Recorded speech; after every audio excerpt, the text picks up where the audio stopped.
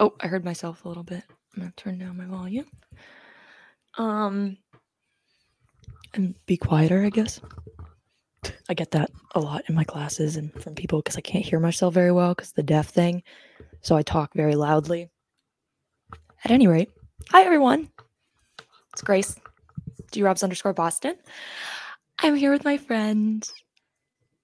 Hey, it's Lauren, Boss Bruins HC. Kind of dead, kind of back at school, kind of crying about it. Yep. But it's fine. Everything's fine. Everything's so good. I feel awesome. I don't want to cry at all. I'm eating a nice bowl of SpaghettiOs. Getting ready for the Celtics to play and the Bruins to play. It's a Thursday night, by the way, so as always, our usual disclaimer that if we talk about something and something changes or whatever, we're sorry. We are very busy people and we only have so much time to record, so we chose today. So, yep. As I eat my SpaghettiOs. Okay. As I listen to the sound of sirens in the background. Wonder what's happening in Worcester tonight, ladies and gentlemen. Man. All right, well, let's start with the big bad news off the bat because I feel like then once we're past that, we can talk about other things. But we are absolutely not going to not talk about that Rick Westhead from ESPN reported on Twitter that the Blackhawks organization, he used the word asked.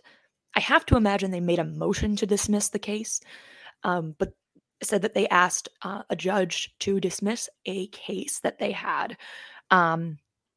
which was the case in question is a negligence lawsuit filed by a former player who is remaining anonymous, who alleged that he was sexually assaulted by the same individual whose name I'm not even going to fucking say, but the same individual who assaulted Kyle Beach during the 2009-2010 Stanley Cup winning season for the Blackhawks. And the contention, the reason they're citing for wanting it to be dismissed, appears to be twofold. One is that it took him too long to make his claim. I don't know exactly where this case has been filed, if it's in state court. And if it is, I don't know Chicago's, procedural rules about negligence actions or their statute of limitations on civil cases or things like that. So I don't know that I don't know. So I can't speculate on that. The other reason is more legally based, which is their contention that when Jim Gary, who was then the team mental skills coach at the time, was informed by the anonymous individual who had been assaulted, and Jim Gary responded that he should move on with his life. And while the Blackhawks admit that that was insensitive and inappropriate, they argue it does not rise to the level of negligence because it was not extreme or outrageous conduct. I'm so sick and tired of this team existing, number one, but of people making excuses for the new owners. We saw them do it when Davidson gave that press conference about the Corey Perry thing, where their belief is that if they don't talk about things and they slide things under the rug, people will believe that they are a changed organization. Or if they make these certain public moves, people are going to believe they're a changed organization. They're not. They have advised their legal counsel clearly to make this motion, ask for this dismissal, because they don't want to face the consequences of it. And they believe their tiny little fine is sufficient to make up for what happened. I'm boiling with rage. Lauren, do you have any thoughts off the bat on this one? I think you said most of my thoughts, but I just think it's freaking ridiculous. I think it's so dumb how they just they keep on coming out and they're like, we're being public about these things because we want you to know that we've changed. We have a different leadership. We have a different, everybody at this point, most people are different at this point. But despite that doesn't really matter. Like, if you learn from who you learn from, and clearly the apple has not fallen very far for the Chicago Blackhawks, who continue to pull these outrageous acts of just blatant disrespect for the people who they have harmed. And it's just ridiculous, and it's frustrating to continue to see that it just keeps happening. They just keep finding themselves at the center of all of these issues, and at nobody's fault but their own. Yeah. And I mean, the other part of it, like I said, that you see them making these grand public gestures of how much they've changed, and how they coughed up their fine, and they're getting all these new people in here, and they dealt with the Corey Perry situation swiftly and professionally. But then you see behind closed doors and in private that they're still trying to push what happened under the rug. We don't know how many people were harmed by the individual who harmed Kyle Beach, and his bravery in stepping forward clearly has had an impact on people who are now willing to step forward and talk about it, as this anonymous individual is. But for us to pretend that these public shows are sufficient is silly. And it's the exact same thing I've always said about Patrick Kane, about Jonathan Toews, which is that they can clean up their image as much as they want. None of it will change what they did and the fact that they never faced real consequences for it. And to this day, they are still trying to evade consequences for it. I also that you can't ignore that. In addition to it being reported, which is great, and I appreciate that Rick Westhead is taking the step, in reporting about it, because obviously there's a lot of blame to be cast upon the media, who at the time in 2009, 2010 did not do what they could have done or should have done in Chicago in order to protect their team and help them win the Stanley Cup. So I appreciate that people are doing it now. But at the same time, you really don't see everybody acknowledging it. I mean, you don't see people who are fans of the organization stepping up and saying something that, like, this is wrong and they don't stand for it.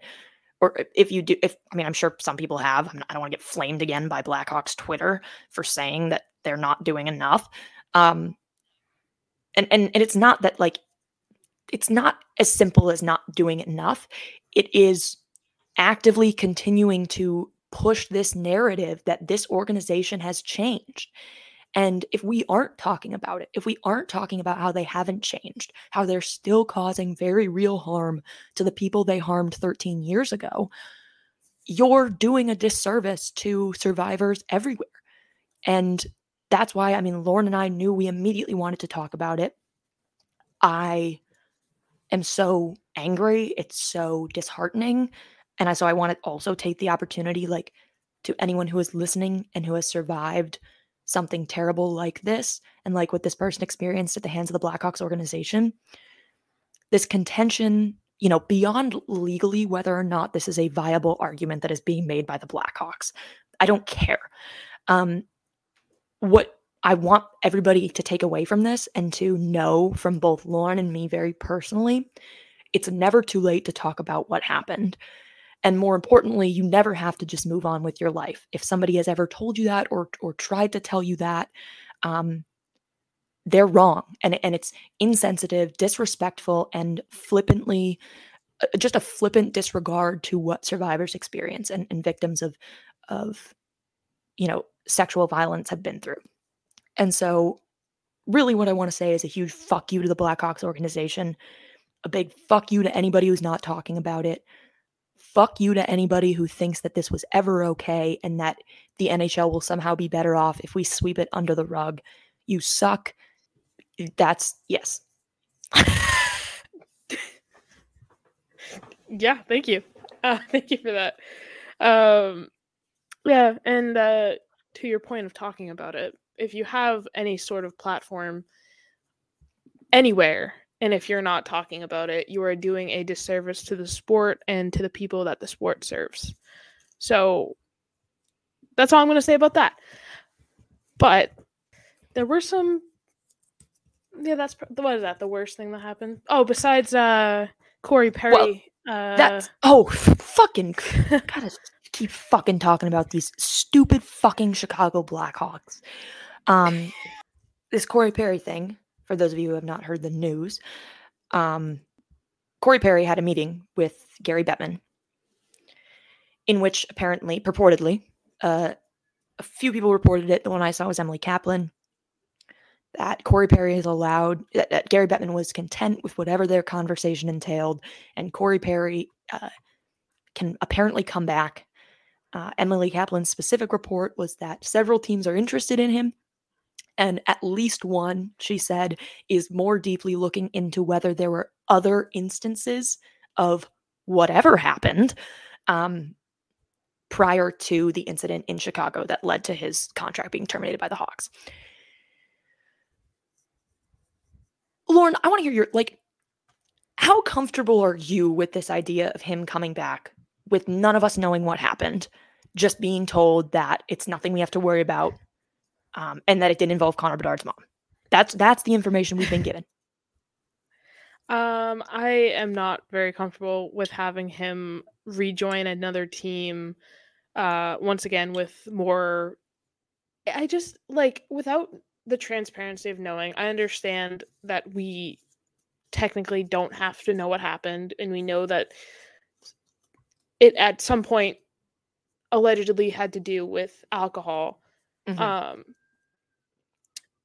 But I just they couldn't wait till next season and talk about that like a fresh whoa Medical school. Whoa. Like a clean slate. I'm not even gonna try to say that word again. Yeah, I mean, because so I'm of the same opinion with both the Corey Perry thing and the Nichushkin thing, which of course also got swept under the rug and forgotten about, quote unquote, forgotten about. Which is that if there is something that is serious enough for you to terminate a contract, for the public to know that a woman was found unconscious in your hotel room, by the way, that's a reference to the Nichushkin thing, not the Corey Perry thing. We don't know anything about that one. You have a duty, and this isn't like a legal duty. You have a duty as an organization, and by that I mean the NHL and also teams individually, to be very, very clear about what you did to investigate, how you investigated it, and whether or not other individuals suffered harm. Because if you don't do those things, guess what? I'm going to assume you didn't investigate. I'm going to assume you didn't look into anything. And I'm going to assume that there's a victim out there that you are covering up because you don't want it to affect the looks of your organization.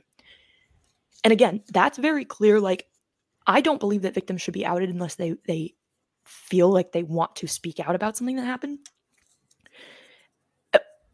But that doesn't mean that we can avoid, saying that no one was harmed by this, which they haven't even done. Again, with the Blackhawks situation, they were completely moot about it.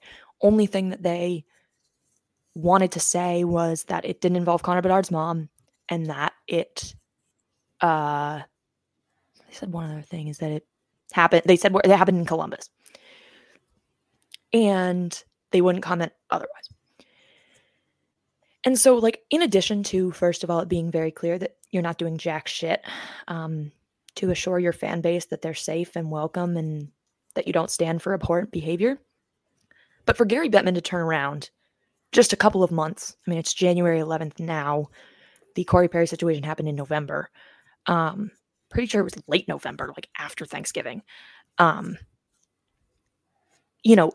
It is really clear that you actually didn't do anything. And you have whatever happened. Sure, okay, it was bad enough for the Blackhawks to terminate him, but it's only bad enough that I'm going to let you go 3 months without playing in the NHL, and now you can come back.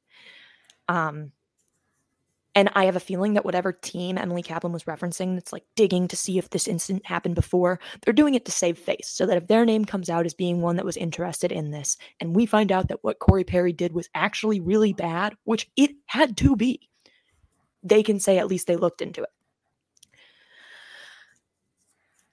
I agree with you that not even waiting, even if they didn't actually do any investigating or Gary Bettman didn't have any real conversation about Corey Perry's progress, this creates at least it would create the illusion for viewers if you waited longer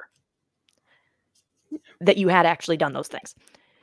Or that if he needed help, he got help.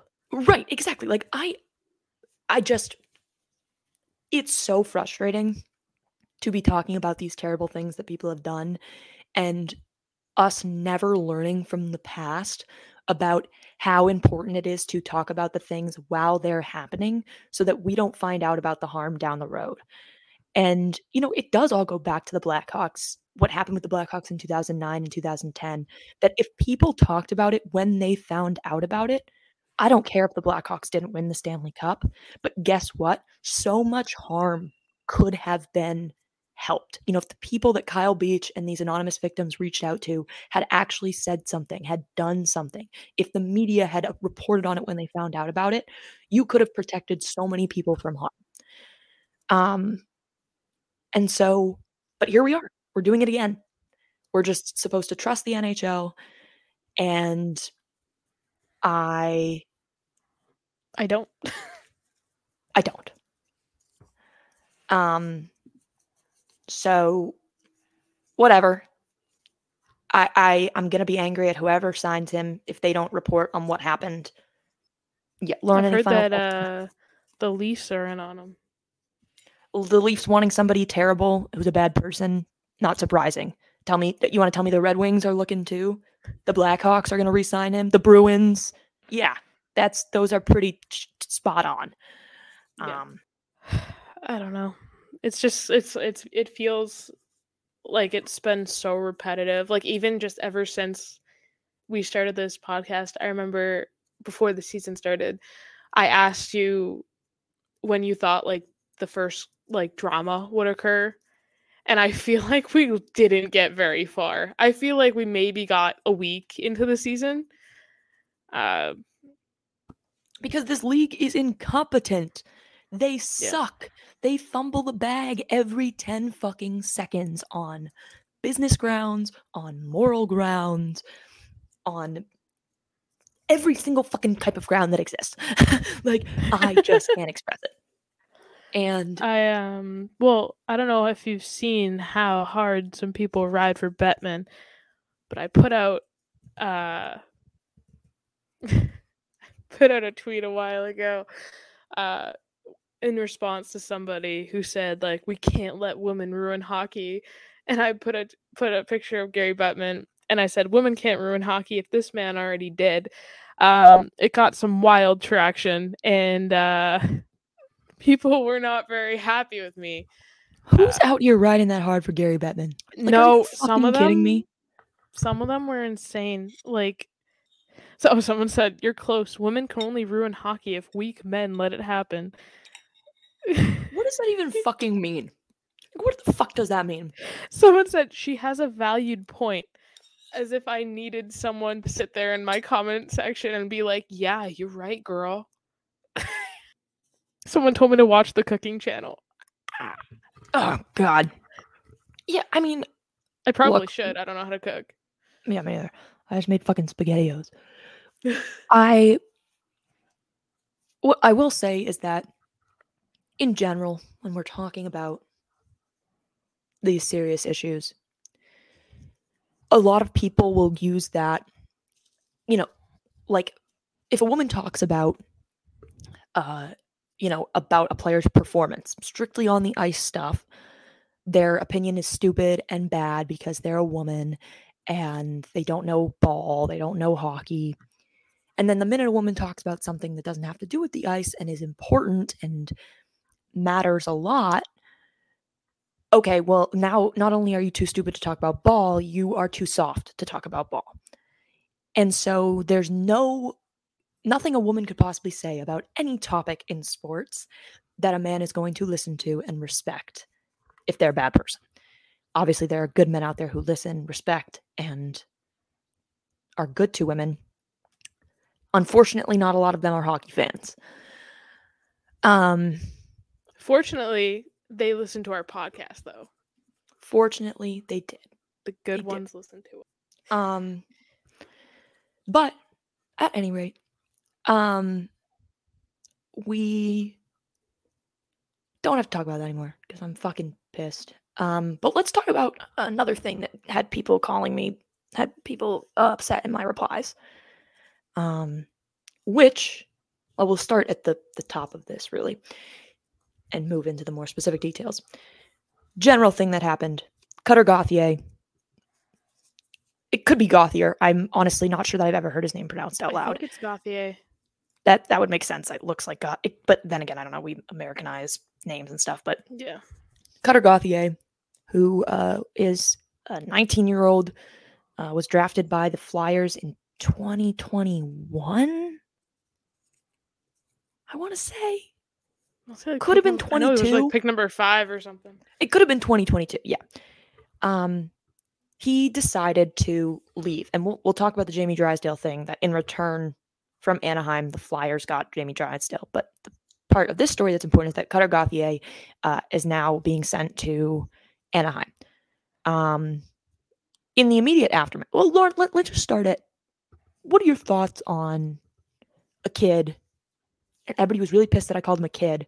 First of all, if he's under 20, I still think of you as a kid. I don't care if legally, like, fucking, you people getting angry about me calling him a kid as a 19-year-old. Are you 19? Like, do you know the age of consent in every state? Because you're kind of sounding like you might. So I think that is still a kid. They can't be held to the same standards as fully developed adults. But Lauren, what are your thoughts, whether it's as a kid or any player, whether or not they should be obligated to play for the team that drafted them?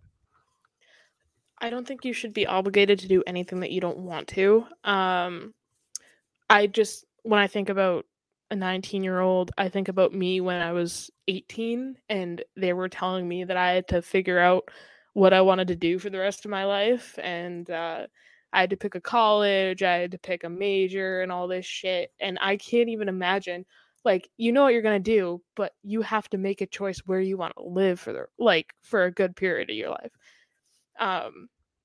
Especially if that's not somewhere you want to be. I was trying to defend my own ass on Twitter, and I was like, so if they tell you you have to work here, if you have a job and they say you're working here and you don't want to work here and you're able to find another job, why wouldn't you find another job?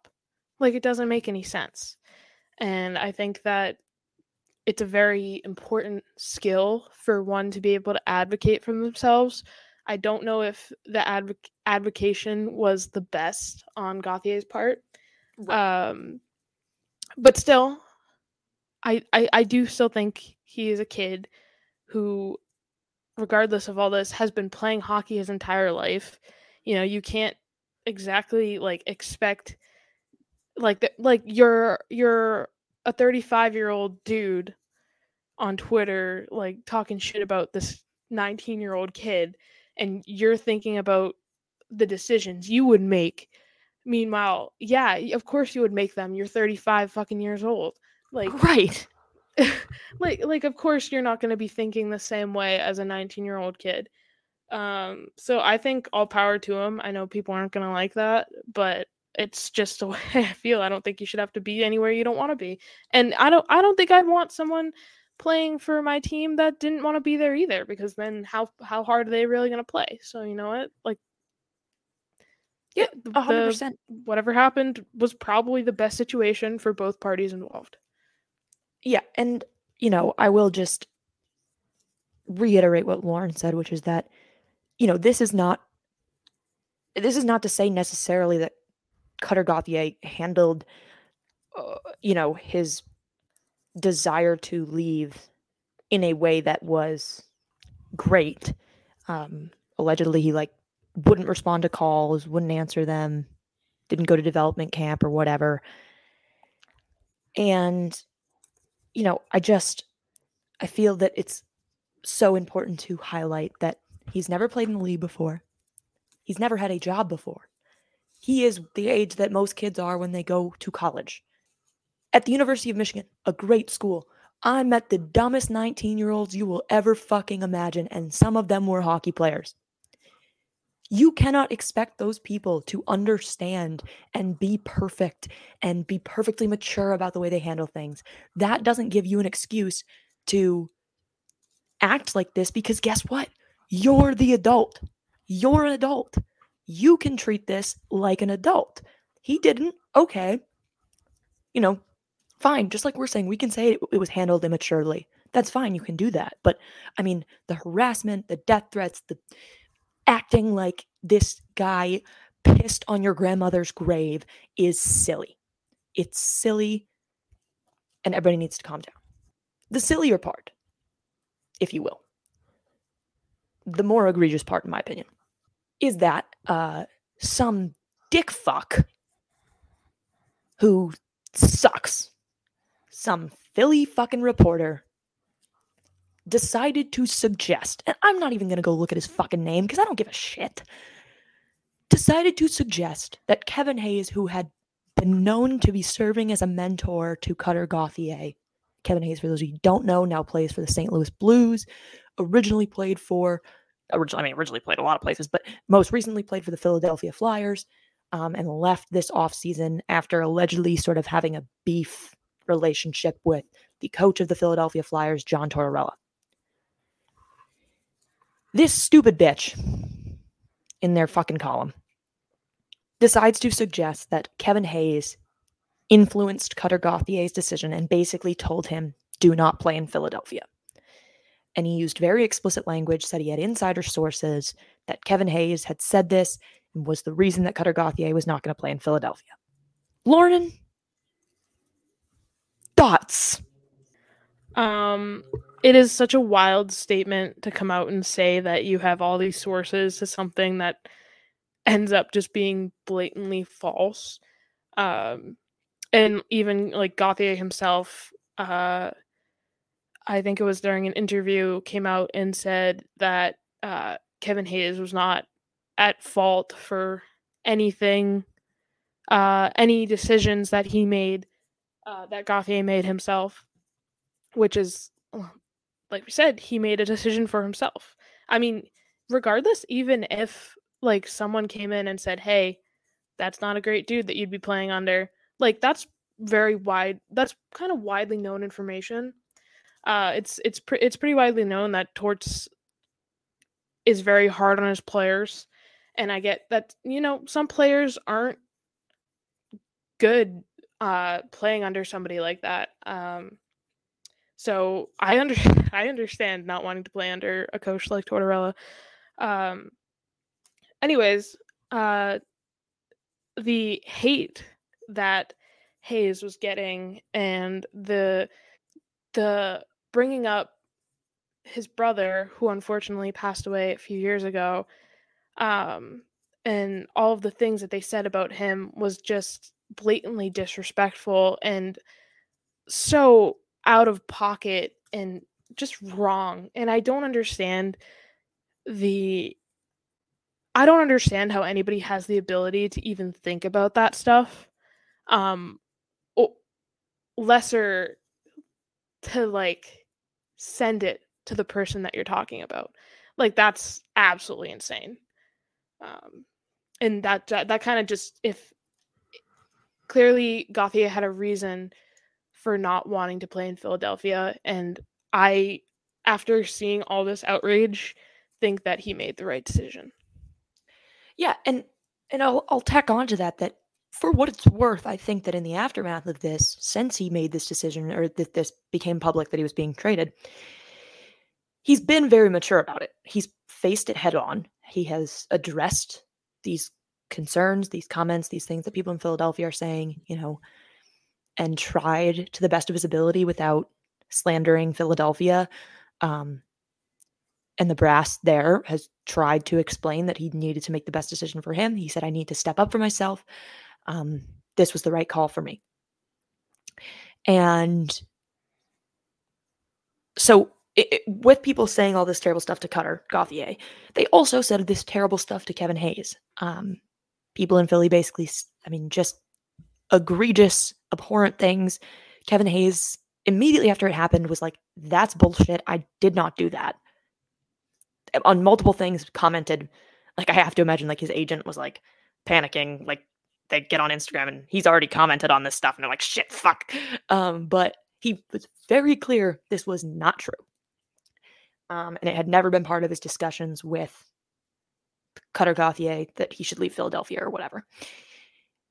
But people were, like, sending Kevin Hayes death threats to his family, making really gross comments about, for those of you who don't know, Kevin Hayes' brother, Jimmy Hayes, was also an NHL player and passed away several years ago after dealing with substance use disorder.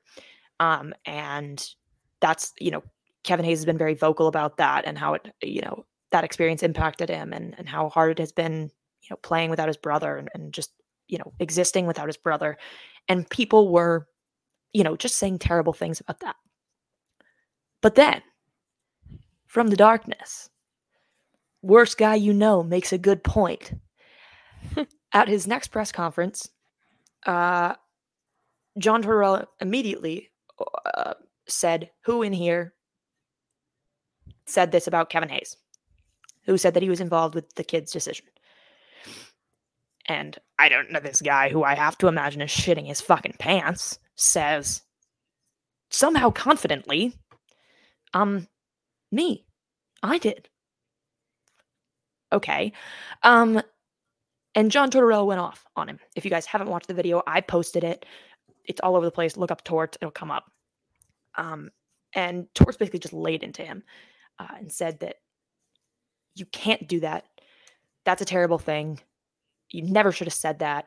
You're ruining a man's life. And he very bluntly said, Kevin Hayes and I had a problem. We couldn't come to an agreement about things, but that is a good man. And I just think that is, I said it in my tweet, it's integrity that this league is lacking, as we've been talking about for the past 30 minutes. For somebody to say that you can not agree with somebody as a player, you can not, like them as a coach or whatever. But Torts was the first person to say, that's a good man. He wouldn't do this. He didn't do this. And it was really refreshing to see. Yeah, it was very nice to see, because you don't really see that anymore. And it was also pretty unexpected coming from him, especially the part where he mentioned that, him and Hayes have had problems in the past, because that was pretty widely known, but I don't think it was very spoken about. But yeah, at the end of the day, this kid made a decision to do what he wanted to do, what he thought was best for himself and his family. He came out and he said exactly that. And you just have to respect it, because no matter how much hate you put out there on the internet, it's only going to hurt people. It only makes you look like an idiot. And he's not coming back. And you can boo him for the rest of your life.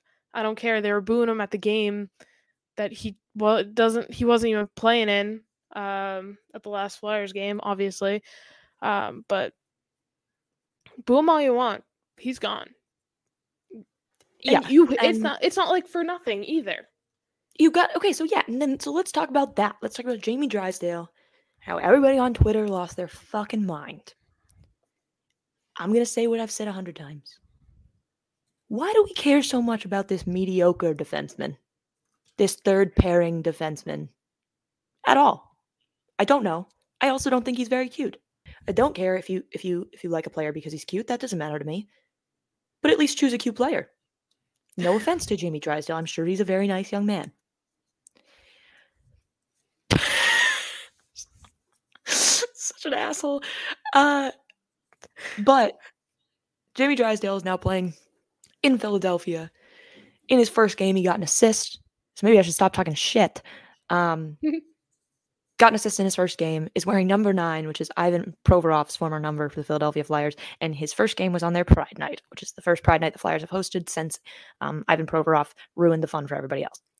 Lauren, thoughts on just the evenness of this trade with Jamie Drysdale going to Philadelphia, Cutter Gauthier, who's not yet playing, going to the Ducks? I think it's hard to say just because Gauthier isn't an NHL player right now. He does have a lot of his chance to be a great player, I think, is pretty high. Depending how his next few years of development go. But Drysdale is good. I don't think he's a mediocre defenseman.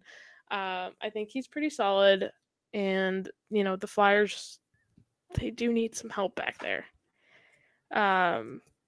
So I guess we'll have to see how even it is, or if one team snubbed another. A lot of people were going back and forth saying that the Flyers won, Anaheim won, whatever. I don't really. I think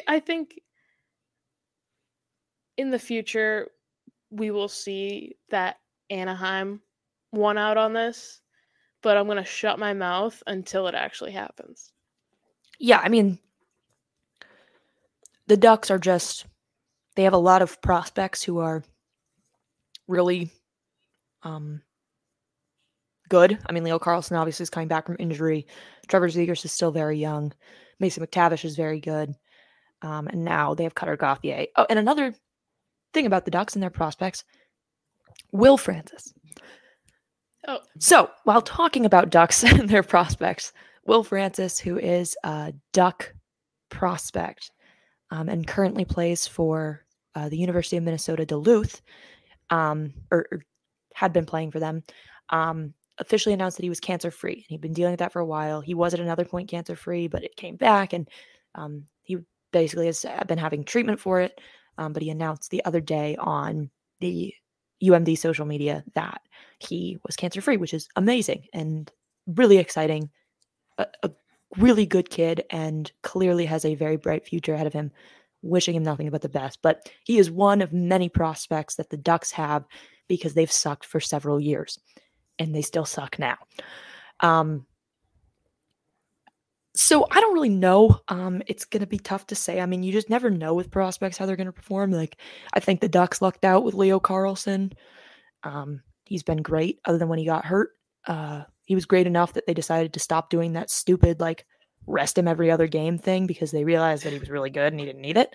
Then he got hurt, but I don't think that was by way of, them actually playing him. So yeah, it seemed, what were you going to say?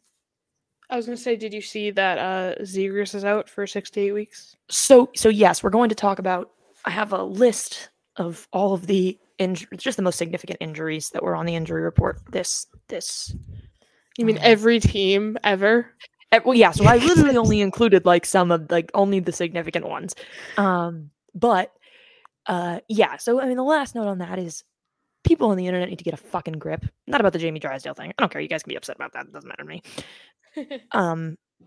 But get a fucking grip when you don't like something a player does and you're pissed at them. This is a pretty even trade. All right, Flyers, you got Jamie Drysdale. You don't know how good Cutter Gauthier would have been. And more importantly, you really don't know how good he would have been if he didn't want to be there.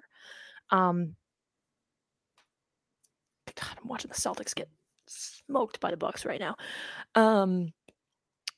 So, at any rate, the injury report is a lengthy one for all the teams. But I'll just go through the really significant ones that I, picked out. So, Zegras is on the injured reserve. Very recently came out that he's going to be out for 6 to 8 weeks. Rip to the Ducks, as usual. Brandon Carlo was recently placed on the injured reserve, which will likely keep him out for 6 to 8 weeks with an undisclosed injury. Really hope it's not a head. Sorry, just readjusting. Given Carlo's history of serious head injuries. The big one that I probably should have headlined this with was Connor Bedard, who I know last week we had talked about had just gotten hurt in the game. They had not yet announced at that point. I think by the time the episode dropped, they had, but not when we were recording it, that he had broken his jaw and had to get surgery for that, which just sounds miserable. I mean, first of all, like, feel terrible for this poor kid. I feel bad for anybody who had to get like a massive surgery. But he had to get surgery. He'll be out for 6 to 8 weeks. And if I'm the Blackhawks, actually, I never want to be the Blackhawks, but if I'm any team, I don't want to rush back, the development of the health of my very young star.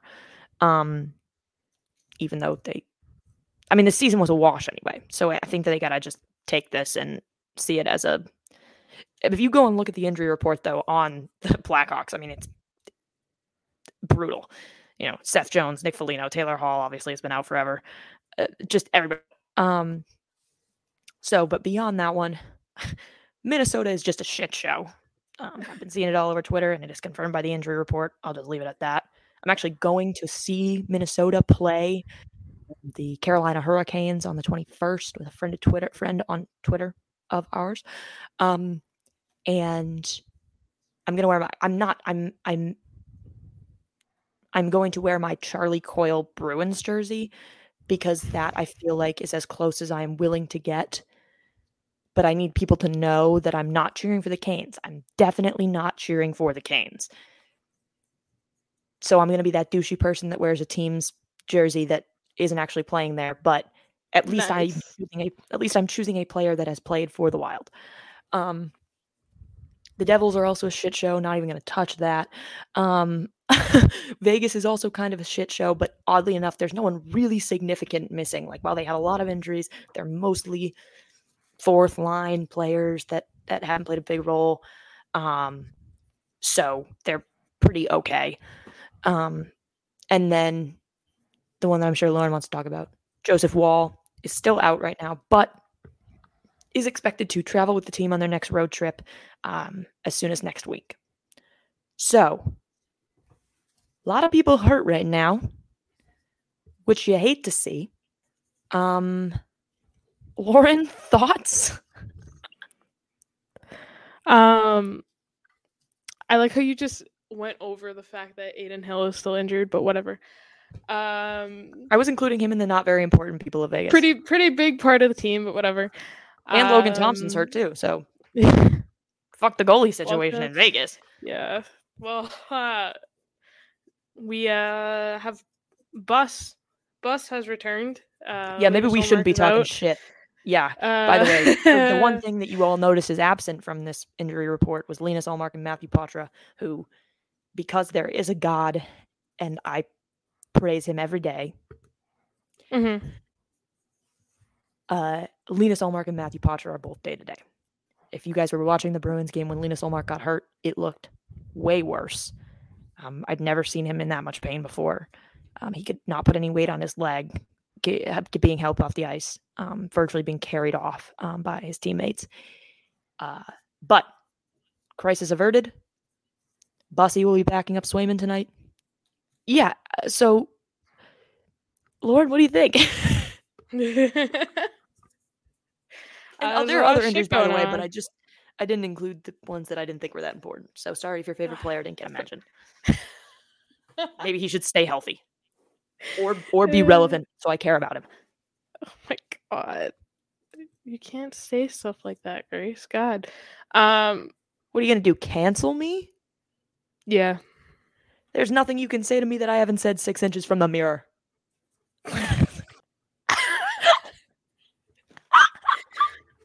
Me tweeting the other night. Anyway, so... Oh, there's so much to unpack there, but we're not going to unpack it. All right, so I will give one good injury news. Believe it or not, there's such thing, which is that today, photos were released of Landeskog, who plays for the Avs, skating again, which is his first time, as far as we know, skating after he had a cartilage replacement in his knee, which I know I saw an article about. Like, that's an injury we really have never seen anybody attempt to come back from. Honestly, I think it's just an injury we haven't seen because he originally tore something, had surgery, came back, tore it again, and then had the cartilage replacement. And that's how we ended up here. So I think, I'm not saying that like it can't be done. I think he's going to do it because he's determined and a good player and is taking very good care of it. It's just that I don't think it's something we have seen happen a lot. But he is skating for the first time. He looked very happy to be out there, which was really cute. So, yeah. Lauren, you want to just say like, hey, yeah, go Landeskog, or you just sit there? Hey, yeah, go Landeskog. Fuck you. All right. The other injury news that I did not include, but I feel like is significant to mention, is that the Jets are still missing Kyle Connor, who was their best player prior to him getting hurt this season. And I must say, I'm already scared of the Jets. I'm going to be a million times more scared of the Jets when Kyle Connor returns next month. I think like the 6th he's expected back, assuming he is healthy. I don't know how they're a scary team, but they are. They are. I mean, Hellebuyck. I don't. Yeah. Period. Yeah, Nikolai Ehlers, Adam Lowry, fine, but that's not a top 2 team, and yet they are. They are. That's a top 2 team in the NHL right now. Whatever. Nylander re-signed with the Toronto Maple Leafs for an 8-year, $92 million contract, dashing the dreams of anyone who hoped to see him in a Bruins sweater, or any other sweater for that matter. Lauren, thoughts? I don't have any thoughts. I just have questions, and by question I mean one question, and the question is how. I need to look at their cap friendly. I haven't looked at this. I've been meaning to. I've totally notorious long-term injured reserve to circumvent the cap situation. Toronto Maple Leafs. This is not news. I wonder how Matt Murray is doing. Lauren, how's that cap space looking? Depends how much it goes up. Oh, brother. They're using a lot of LTIR. That's crazy. Anyway, I don't know how they're going to make this work because they need, like, I don't know, other people on the team, theoretically. That is kind of how, you run things. So, yeah. It's not my team. It's not my problem, first of all. Not my circus, second of all, not my monkeys. It is not my circus, and it is not my monkeys. But it does seem like it's a lot of money. I'm not going to sit here, as some people are doing, and say that it was an overpayment. I do think that William Nylander is worth that much. I do too. I just didn't know that the Leafs had the money to do it. When we were all sort of speculating about what would happen, there was a lot of speculation that he would take sort of a pay cut in order to remain with the Leafs. I don't know how many people seriously thought he would leave the Leafs. I don't know. I had no idea. But he seemed happy there and is, clearly happy enough to stay for this long. But then again, if somebody offered me that $92 million over 8 years, I'd fucking stay wherever you want me to stay. You could keep me in a shed. My thing with them is, so next year, both their goalies are UFAs. Well, when I talk about both their goalies, I mean Martin Jones and Samsonov. And Wall is going to be a RFA in 2025. So theoretically, Wall is probably going to be expecting a pretty large increase if he's taking over a starting role for this team. So I hope they know how to do math, because I know how to do math, and it doesn't look great. But what do I know? What do I know? People on Twitter were all like, you want me to be worried about the, like, Leafs fans, like, you want me to be worried about the Leafs cap situation? I'm not. It's not my problem. And that's true. It's not. So Leafs are gonna do whatever you want. If it costs you down the line, we'll talk about that too. But right now, you're fine. You're fucking second or third in the Atlantic. And you look pretty good. Better than you have in the past. Someone edited the lyrics to Say Don't Go, Taylor Swift, and just changed it to, I said, Jamie Drysdale barking video, you say nothing back. I know everybody wants the Jamie Drysdale barking video. Because I guess for those of you who don't know, the Flyers, I talk to the void when we're doing these. Like, I refer to people who aren't on Twitter because I assume we have listeners who aren't on Twitter. But I really don't know that we do besides my mother. So maybe this is all these things that I say as an aside, because I assume people who are with us from Twitter see this stuff because it's all over Twitter and we're all on hockey Twitter. But regardless, the Celtics are down by 31. Jesus Christ. 29. It's all right. Just start hitting 3-pointers, Great. You want to start a basketball podcast? That was astute.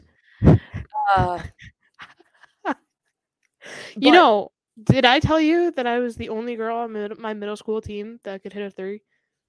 Wow, that's really cool. Mm-hmm.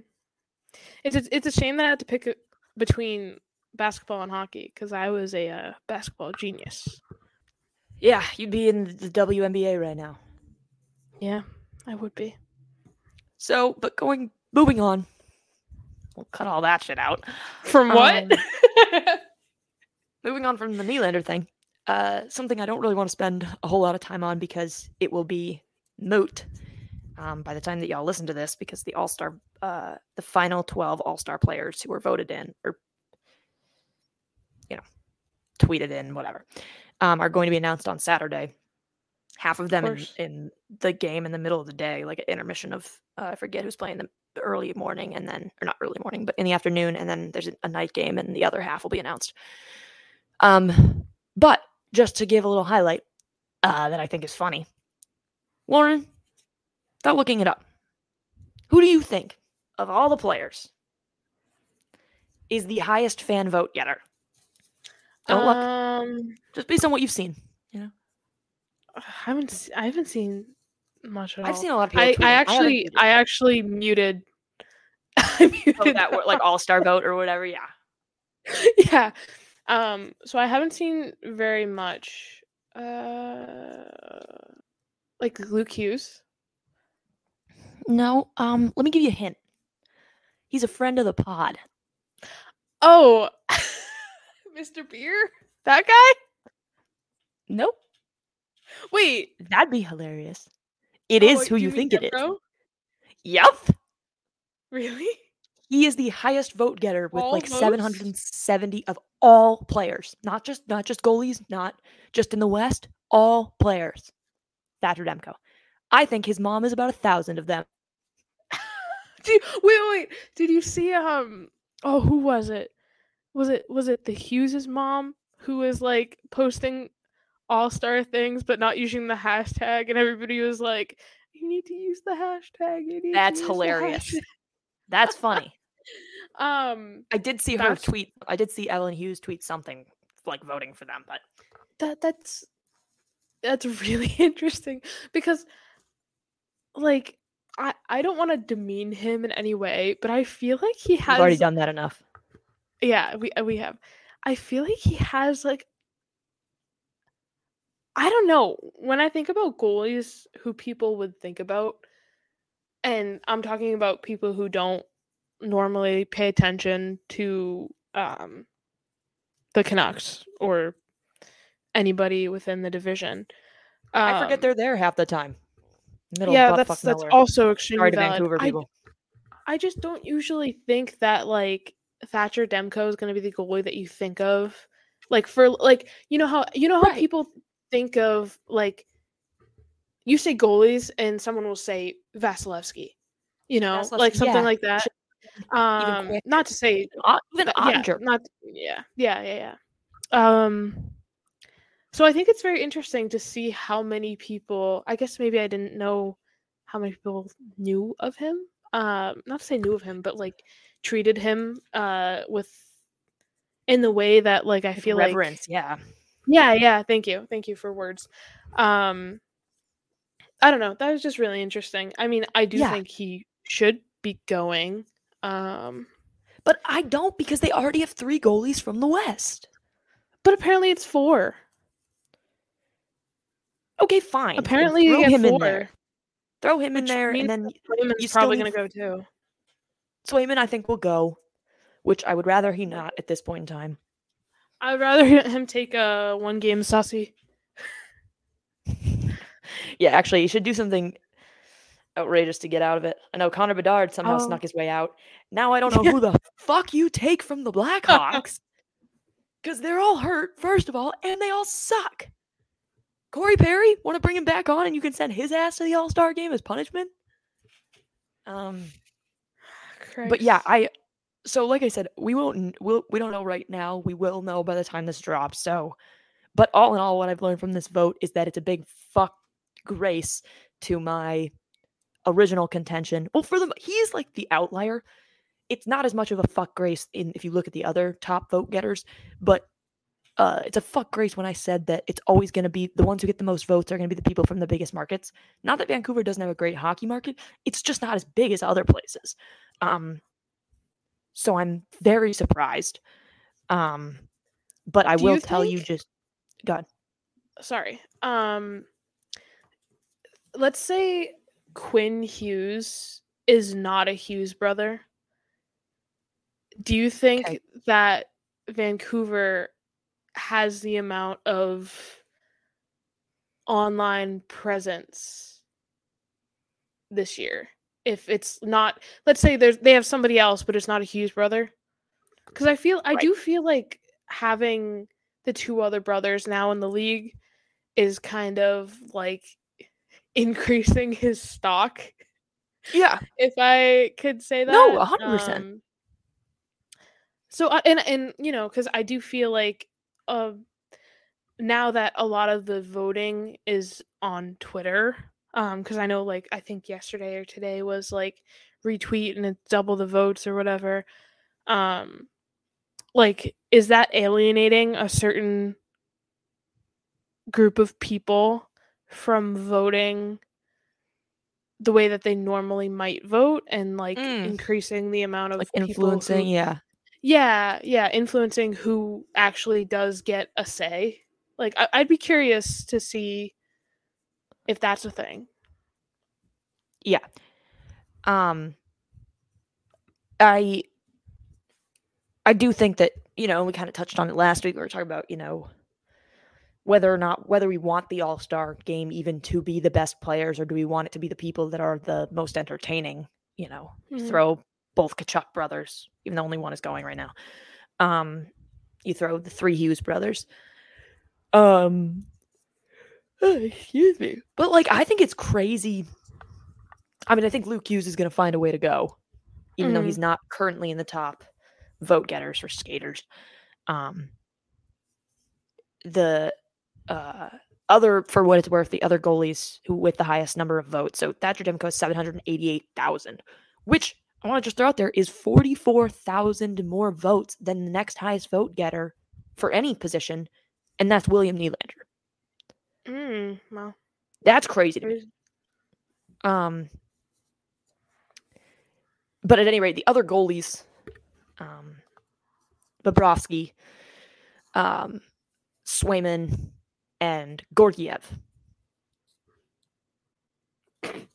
who at the time, coincidentally enough, that this was published, which was a couple days ago now, was only 39 votes ahead of Linus Ullmark in the voting. It would be crazy if they sent 2 goalies from the same team. First of all, that'd be hilarious. I don't think that has ever happened before. I can't imagine it, because I don't think we've ever seen the type of duo that Swayman and Ullmark have been. But that would be weird.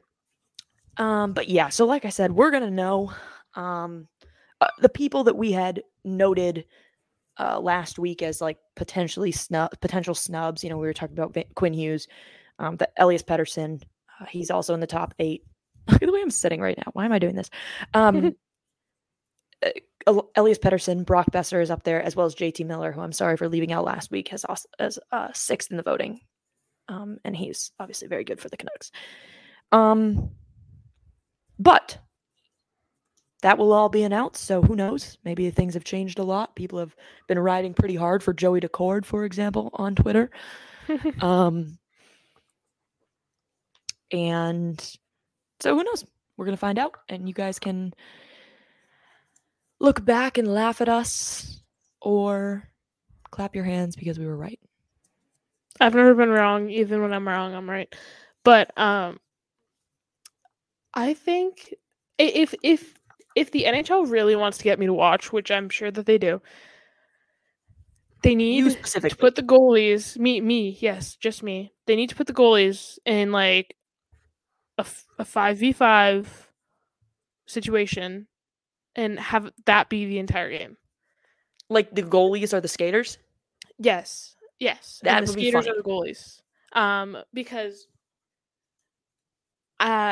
when I used to go to goalie camp, the last day of goalie camp, we would play goalie hockey. And goalie hockey is exactly normal hockey, just the goalies are not goalies. The goalies are, well, there's two goalies that are goalies. But all the other goalies are regular players.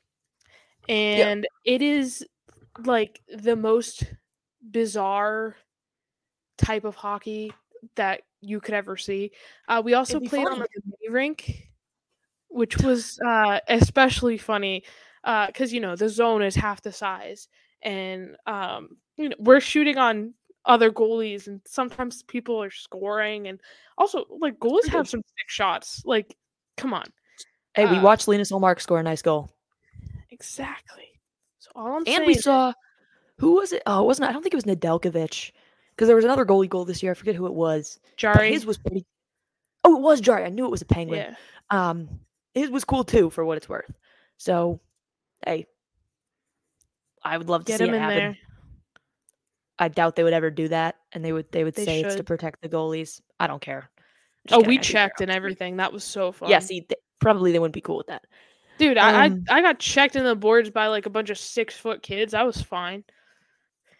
But at any rate, I believe those are all the topics that we wanted to hit on.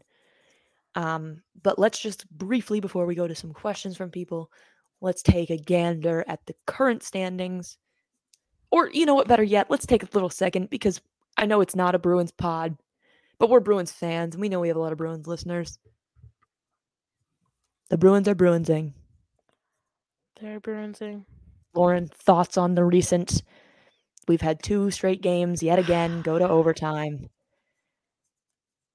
The Coyotes one obviously ended a lot worse because of Linus Ullmark getting hurt badly, and when we didn't know his status, and Matthew Poitras left earlier in the game with the injury. And then in the Avs game, we had lost Carlo. Or did we lose Carlo the game before that? I can't remember. No, because the game before that was the one that we were at, and I don't remember him. No. But now tonight, we play the Vegas Golden Knights, the reigning Stanley Cup champions. If I had to put into words how I'm feeling, eloquently, it would be not good. It'd be piss poor. My eloquent words would be unwell. Unwell, yes. So, Lauren, what have you been thinking about the Bruins? How have you been feeling? We finally broke our streak of going to overtime all the fucking time, and we're right back in it now. I lost to the Avs in a shootout, and we got to talk about the Pastrnak thing too, but just in general, Bruins thoughts. They need to send us to more games, because that was like one of their... That was like their better game in a very long time. I think you all need to Venmo me to go, because I will say this. It's just so the other last night I went to see UNC play NC State at PNC Arena, because we won. I've never seen my team lose at PNC Arena. So if you want my team to win, i.e. the Bruins, when they come to PNC, you all better pay for me to get tickets. I'm going to get a ticket anyway. But, gonna do it anyway. I might. I'm going to be up in Buffalo for a moot court competition I'm going to see if I can snag a ticket and ask my moot court partner if he wants to go to a Sabres game, which I can't imagine is terribly expensive. Your what partner? My moot court partner. What is that? It's appellate advocacy. So, like, if somebody appeals a decision by a judge, a lawyer will argue for whatever reason. So we have a case that we get and a problem, like a certain issue that we appeal. We write a brief ahead of time, and then we go and we compete, and are questioned basically by the judge and give answers. So it's like an oral argument type competition. I'm not gonna lie, I thought this was some type of like new sports fad. When you said that, I was like, court. No, it's like an actual courtroom. But oh god. Anyway, but if you guys want me to, I've seen the Bruins win there against the Canes. All the games I've been to, watched the Bruins beat the Canes. I watched UNC hockey beat NC State hockey there, and then I just watched UNC basketball beat NC State basketball. The last 5 games that I've been to, no, not the last 5. The last 3 games I've been to for the Bruins, they've outscored their opponent 20-5. That's a lot. I mean, what was the score? What was the score of our game? Was it fucking 7-3? Yeah. Yeah. I do think it's us. I think that we should just go to every game. I'm gonna drop out of school. All I'm saying is when I went to the game last year, the Bruins were up in the series. So that is true. And then what happened? I'm just kidding. I wasn't there, so I don't know. I don't remember. True. Those games didn't happen. They didn't send me. It didn't happen. Yeah. But let's talk about a big, hot topic on Twitter after the Avs game, which I didn't get to watch. Hey, everybody! Do you guys know what happened this week? Do you know why I couldn't watch the Avs game? Because you know what I was watching? I was watching the University of Michigan win the national championship in college football. You should have seen today in class. This is just a stupid story, but so on brand. Everybody, it was hilarious. So I'm very well known as the girl who went to Michigan. I talk about it all the time. And so for the past few days, I've been wearing different Michigan sweatshirts and Michigan clothes because I want people to notice it and say something to me about the game. And I've gotten a lot of it. I have a long class this evening from 4:15 to 6:15. We take a break in the middle. We leave, come back to my seat. And before she starts, she says, but before we start, you who's having a conversation, and she points to the girl who's in the row in front of me talking to the girl next to her. You in the Michigan sweatshirt. And I love this professor. She goes, you there talking. Just going to interrupt for a second. You're wearing a Michigan sweatshirt. Everybody, without fail, in this classroom turns and looks at me. They don't know who she's pointing at. They turn and look at me. I guess the girl in front of me was wearing a Michigan sweatshirt. I'm wearing my Michigan sweatshirt. Everybody looks at me and everybody's like laughing, and the professor clearly doesn't get it. And it's not until like a half hour later when she's in the middle of a lecture, I see her eyes fall on me and she goes, oh, another Michigan sweatshirt. Yeah, that's my fucking brand. Anyway, but I missed the Avs game and I just watched the highlights afterwards, obviously. And Lauren, can you talk to me a little bit about what people were so pissed about after that game, which went to a shit? Absolutely nothing, Grace. No, they were pissed, Lauren. I saw it. No, they were pissed about absolutely nothing. So it was not David Pasternak's finest game. I will be the first one to say that. But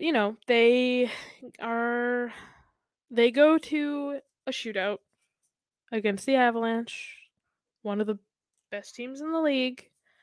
And I thought it was a pretty strong team game. But just it wasn't Pasta's night, and that happens. It's fine. So he goes in on the shootout on a breakaway, I guess, theoretically. And I mean, aren't they all They breakaways? they are Then all that was a weird breakaways take. theoretically, but he's not breaking away from anything. So, is it technically a breakaway? I digress. So he goes to do everybody. If you've watched him in a shootout before, knows that move. He takes it back a little bit, tries to hide it from the goalie, and he does. It's kind of known as like a quote unquote slingshot move. It's really hard to stop when you're accurate with it, and he didn't get enough on it, and he ended up well. I think he was trying to trick who was playing that night? Georgie? I think he was trying to trick him into because obviously they watch tape. Usually when like when I would play, we'd watch tape of any shootout from the team that we were playing, just in case. You always know who they're gonna go to, and Pastrnak went to pretend to do he was going to do a slingshot move, and he thought he had an opening in the 5-hole.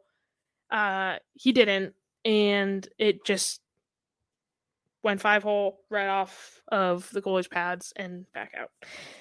And he still had to make a Georgiev was on. He was on. Like it was a good. He was great in the shootout. He's a good goalie. I don't know what we're talking about. It was Lauren, why were people mad about that? Because they said it looked lazy. And I understand, like, it doesn't look like a great move. Everybody was saying that, my grandma could pull off a better shot than that. No, she couldn't. I was about to say, no, she could Neither not. Could your grandpa. Neither could you. Neither could I. That's a lot of lights. Sorry. Ruh-roh. Too distracting. I really need to start closing my curtain when we record, because there's so much going on outside and it's so distracting. But yeah, it didn't look like the greatest shot attempt, and you know what? Maybe it wasn't. Maybe he should have seen, that Georgiev wasn't gonna open, 5-hole. But in a shootout, which is a skills competition between the best two teams, or two of the best two teams in the league, it's like to be upset over that is preposterous, because he didn't lose you that game. Like, they went to a shootout. You like players go into the shootout and they show you their shootout stats. They're like all-time stats, and most of the time their shootout stats are like between like 20 and 30%, because you don't always score in a shootout. Like, duh. But anyways, duh. Hello. Yeah. We ever watched a hockey game before? And people are, look, we've talked about it. We'll always talk about it. I'm going to talk about the fucking shootout till I'm blue in the face. I don't know if I tweeted this or if I just thought about tweeting it, that my idea is that we eliminate the shootout entirely. And instead, if it's still tied at the end of an overtime, both teams just get 1 point. We leave it at that. That's my opinion, Gary Bettman. If you want to steal that, I'll let you, and then I'll sue you. I'm just kidding. Because I just don't like the shootout. I don't think it's a way to, like, it's you're already making the differentiation between 2 points for a win and 1 point for a loss in overtime or a shootout. It's just silly. But more importantly, referring specifically to the Bruins, those are our three best penalty shooters. David Pastrnak hadn't missed a penalty shot, or a shot in a shootout. That's my nose. In the whole season prior to this happening. And Charlie Coyle is one of the best performers in shootouts across his whole career. He has been. And Jake DeBrusk has also been successful this season and is a good, 1v1s with the goalie. But people were having a fit. And I loved the next night when Pasta had a sick snipe in the game. in the Coyotes game, admin for the Bruins Twitter, I don't know if it's Elaine or if Eric does it or somebody else does it, posted a video of it and said, does everyone approve of this shot? Awesome. That was so funny. I love that so much. And people were upset about that too. They were like, this is so unprofessional. People hate fun. Shut the fuck up. They really do. This is why everybody likes the Coyotes admin. I know some people find the Vegas admin annoying. I actually like that one. I like the Flyers admin is pretty funny. I like these. I think it's funnier when they are engaged and clearly paying attention to what fans are talking about. It's better than it just being boring. Score, goal, score, goal. Right. Like, I like this personality. But that's I just where we're think that the 9 o'clock start was just way too fucking late for some of those people. Like, there were people arguing online. Like, it was wild. So I fell asleep halfway through the game. I ended up waking up at like 4 a.m. and watching the rest of it. For whatever reason. We should take away people's phone privileges if it gets too late. After 9 o'clock, you're all done. You children. Yeah, you turn your phone off. But anyway, Lauren, let's talk PWHL because we are women and our opinions matter. Oh, yeah, they do. Despite what some may think. Here we are talking. Lauren, give me the rundown. All right, so we could start with some standings. There are 4 teams that have played 3 games. There are 2 teams that have played 1. So it's a little skewed cancellation. There was a cancellation, everybody. Yes. There was a cancellation. So we start off with Minnesota, who has not lost a game yet. They are going to be, I think, a powerhouse. And we're seeing it right now. I'm very interested to see how they continue on, especially considering they have the number 1 draft pick. They are followed by Montreal, New York, Toronto, Ottawa, and then Boston. They played 1 game. 1 game. So was Ottawa, and Ottawa's was a overtime loss. So, leading the way in Minnesota is Grace Zumwinkle, who is just so fun to watch. And then Taylor Heisey, she's also great, number 1, obviously. So Minnesota has just points are pouring down for them. And not to mention, we're also following Maddie Rooney and Nicole Hensley, 2 USA gals who are just like top tier goaltenders and ridiculously amazing. So do I think Minnesota has like the entire package? Yeah, I kind of do. They have looked, not to mention, exceptional. They have looked exceptional. A couple of those goals were nasty. Taylor's goal was stunning. Nasty. Yeah, so they shut out Montreal. And then Montreal beat New York 5-2. So I don't really know. New York's going to be an interesting team. I think they're going to be a floater. Toronto, I have less faith in Toronto. And I'm really interested, obviously, to see Boston, but also Ottawa, because I think they also have a fighting chance to be a better team. Yeah, it's been a fun few weeks of women's hockey. I've really enjoyed it. If you have missed them, you can easily watch them on YouTube, on the PWHL YouTube channel. The next game, I believe, is Saturday.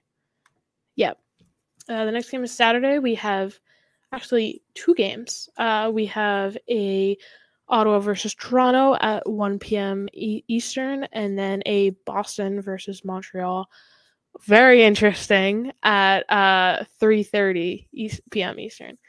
So Let's see if a There's rivalry already starts. I was about to say there's some beefing. I love the PWHL social admins. They've been awesome. First of all, They're they're team great. dogs now.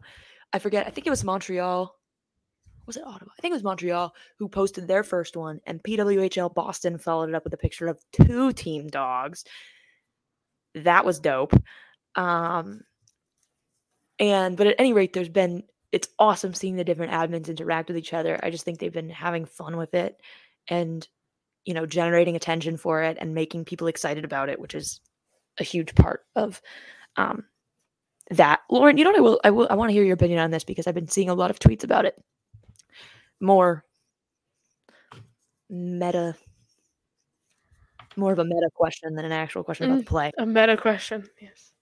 Which is about, we've seen and we've talked about it too, so much discourse about, how important this is for young women and young girls watching this and seeing so many people excited about it and how meaningful that is. But people have sort of said we need to shift the narrative. First of all, I don't know why 2 things can't be true at once, but people are saying we have to focus less on that and focus more on, adult women who never had this and women who are, college age and didn't have this, women who are older and always wanted to watch something like this happen. What are your thoughts on people's take on that? I think it is important to look back and, see the players who did play in college and didn't have the means to play in like the PHF,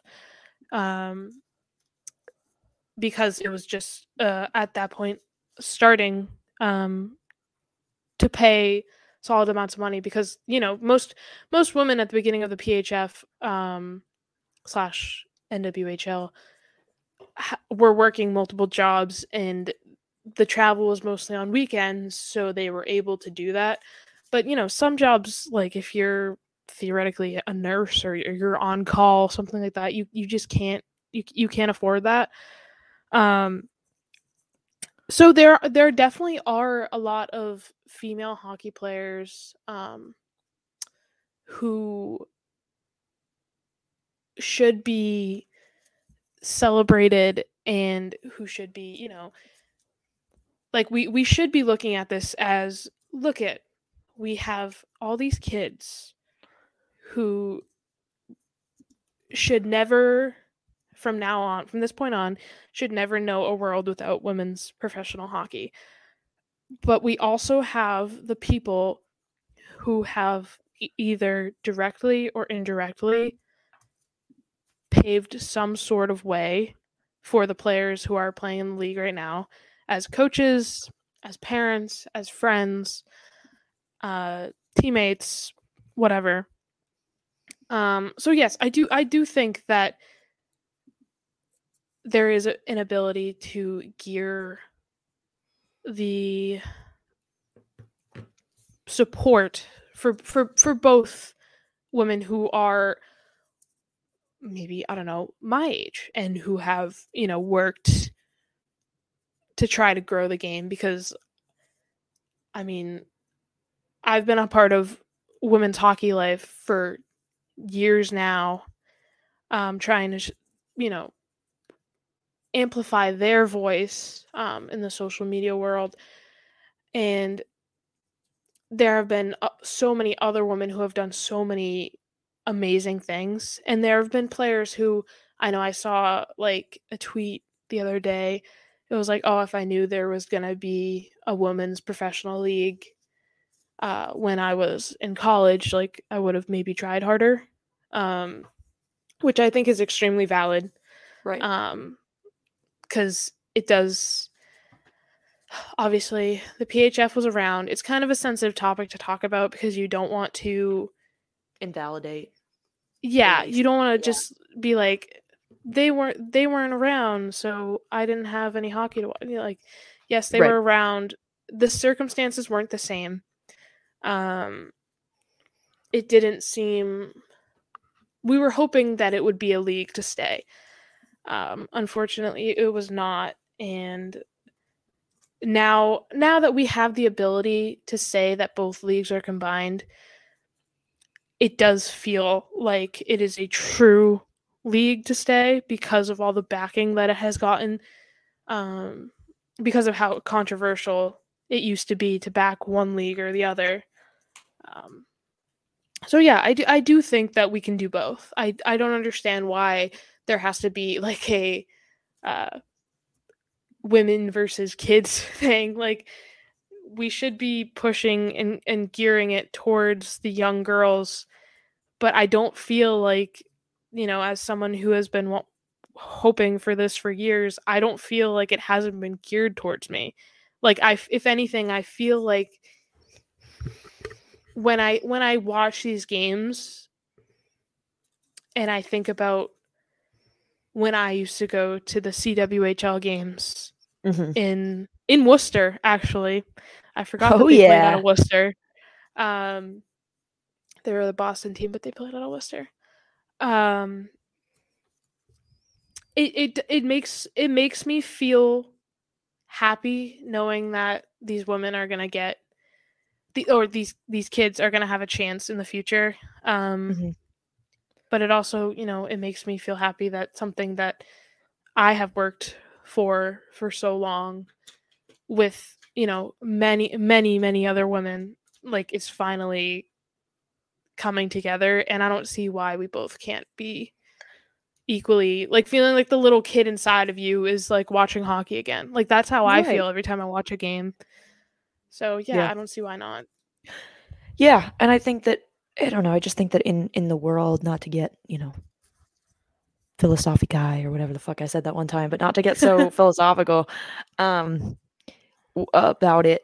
I just think that especially like with online, with Twitter but just in general, I think we often find ourselves trying to fit things like into an extreme, like has to be this one specific way and you can't have the other thing.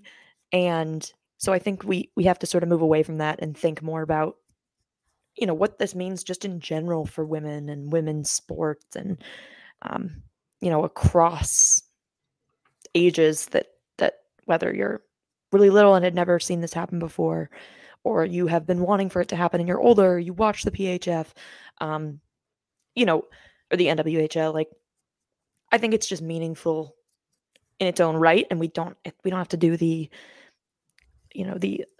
Olympics of who we should be more excited for. But at any rate, I'm shall we move excited into for some? myself. I'm excited That for me. Yeah, like fuck you guys. yeah. You know what? Fuck those kids. Every time I watch a game, I'm like on the verge of tears every time because you Hmm. see every time I see like a little girl, like I think about this one picture that my mom has of me that we can't find for shit. Like, I've been trying to find it forever. It's of me at a CWHL game, and it's with my teammates, and we're all, just like watching the game, like from the boards. There aren't even seats where we're sitting. We're just watching like an angry Yeah. dad behind the goalie, Yeah. and it's like that. I don't want to make myself cry here, but like It's okay. I can that's cry too. why we that's like that this is what we've been working for forever. This is Right. for the kids, this is for the women, this is for the people who started women's hockey in the first place, all of the women's athletes, regardless of whether it's hockey or not. This is Hmm. for women, period. So Right. everybody should be able to celebrate it and empathize with the fact that, yeah, you know what? I wanna cry every time I see one of these Yeah. girls play, and you know what? They keep putting up these really, really emotional videos of girls saying that they could play, and Yeah. yeah, I cry every fucking time, you know what? I True. do. But, it's just me being an empath, and I cry at everything. I love how you say that So word. yeah, the empath, Empath. empath, Empath. There you go. We got there. empath. I'm gonna call it an empath. I like that better. All right. Do you, Queen? But yeah, it's little girls. We were all little girls once. That is true. We all were. We all were. Um, but Even yeah, Even the boys. Even the boys. Welcome to the girls' club. Population us. Yeah. Well, that said, Lauren, shall we get into our questions? Yeah, let's do it. Yeah.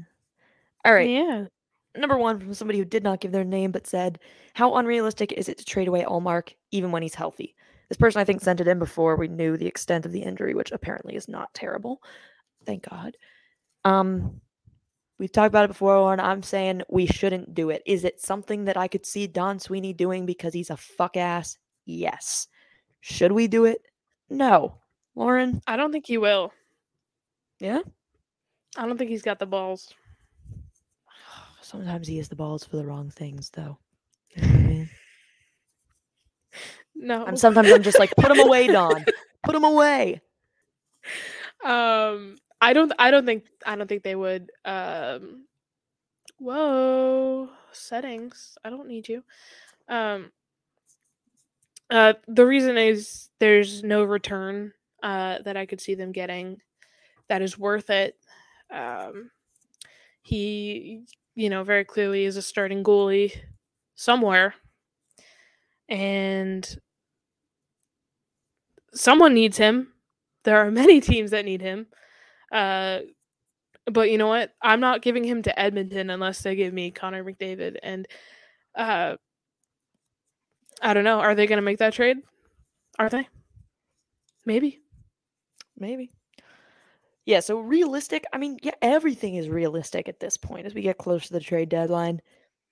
Anything could happen. The Bruins could do some fuck shit like they always do. Or Don Sweeney could pull another thing like he did last year where he actually made some good moves. I bet that they don't do anything. Or they could literally do nothing. And honestly, I would be okay with that. I literally think they're going to do nothing. That would be fine by me. Christian. Anywho. So, yes. M. Verga on Twitter asks, Lauren, as a goalie, what kind of injury do you think Ullmark had based on the position he was in? Well, we can start off by saying, fortunately, not a terrible, terrible injury, but it was really unclear to me based on the way he stretched. Like, I don't know, you're a goalie. Like, I don't know, because again, it wasn't a contact injury. He stretched to make a save, and at first I thought it was like his side or like his pectoral muscle or something. We've seen a lot of pectoral injuries this season. But it seemed like when he was coming off the ice, it seemed like his leg. I'm going to go with, I think it would be a groin injury. Just because of the way that he moved. It hit off his glove. He moved up kind of like a windmill movement. And I think that he moved too far to his right. And I think that overextended where his groin is. That is such an easy injury to get. Especially as a goalie, if you've gotten it once before. I've torn my groin, so I am very, I get groin injuries all the time, and they are extremely painful, and very awkward, and that's why when I saw him, being skated off the way that he was without moving, and the small steps that he took to get from the ice onto where he would walk to the locker room, that reminded me of when I have hurt myself at practice. I did the same thing, and I could skate myself off, and I'm sure he would have been able to as well if he had to. But I do think the walking, the minimal movements, because when you take a big step with, I think it would have been his the left side of his body. He was, taking those really small steps, and I think that would be very indicative. Yeah. Indicative? Sure. Yeah. Indicative. Yeah. Wasn't sure if I made up that word, of a groin injury. It's just so common and so inevitable. Yeah, and they did say lower body. And you're totally right that we saw him not be able to skate off, but it wasn't like you sometimes see when somebody will injure their knee on one side or something. It was he was very much feet together. They were moving him off, Mhm. which would make sense if it was, something either like in the groin or in the hips or whatever. So, but yeah, fortunately, not as bad as it seems. Who knows? We know that like during the playoffs this season, he was dealing with something was aggravated in his lower body, and it could have been that again. It could Could have have been been a anything, knee but too. knee, yeah, it could have been anything. But I think usually with a knee, you like don't want to put any pressure on it. So I think Right. he like you were saying about when players usually skate off, they usually skate off with like the injured the leg a labor. little bit elevated, or Yeah. the skate dragging on the ice. I just don't Right. think it wasn't like that. So I It would did, yeah. definitely say groin. It seemed more of a full something that was more affecting both sides, especially like when he was laid out on the ice for a while, and it seems like often if a player like has a knee or something, they're gripping one thing, but he seemed very Mhm. like it was just no movement was going to be good for him. But thank Yeah. God, whatever it was is not that serious as far as we know. I am perfectly fine with him as long as we can keep Swayman healthy. I don't even care if we switch off Swayman and Bussy. I'd much rather. I think they should. Yeah, I would much rather, because first of all, we're in a fine position. It would take a lot, and I'm knocking on wood here, for us to not make the playoffs. And I know it's been great being first in the Atlantic. It's been a lot of fun. But we have said from day one, I don't need to be first in the Atlantic. We did that last year. I hated it. I hated how it ended. So if we can give Bussy experience, if we have to rely on Swayman more, and we end up second, we end up third, I don't even give a fuck if we end up as a wild card. As long as we get in, I still trust us at full strength to beat anybody that you put in front of us in a 7-game series. That's the thing too. You think about after tonight's game, you have the Blues and then you have the Devils. Like, why wouldn't you put him in at least one of those games to like see what you have? Because theoretically, if you're gonna keep Ullmark and you're gonna keep Swayman, you're gonna have to get rid of him, get rid of Bussy. So he is like one of the major tradable players that we have on the Providence Bruins right now, just because he has been playing pretty well. So why not let him in and try and see what he has and potentially raise his stock by playing in an NHL game? I feel bad. I feel like we're raising a lamb for slaughter here. sorry, Busman, but it's business, baby. It's all business, baby. Yeah, I agree. So I would be perfectly fine with that. So again, I don't want to rush Ullmark back. Whatever we have to do, drop places in the standings. As long as we make the playoffs, that's okay with me. I know that it will all be freaking out the entire time and we'll all be pissed and terrified, but we've seen this team at full strength. We've seen the success they have even when they have a piece or two missing. I think we have to trust in that even if we slip because we're missing a lot of people, and we are missing a lot of people, that we trust that at full strength, we will, thrive. What if I was to tell you that the Hospital Bruins are actually good?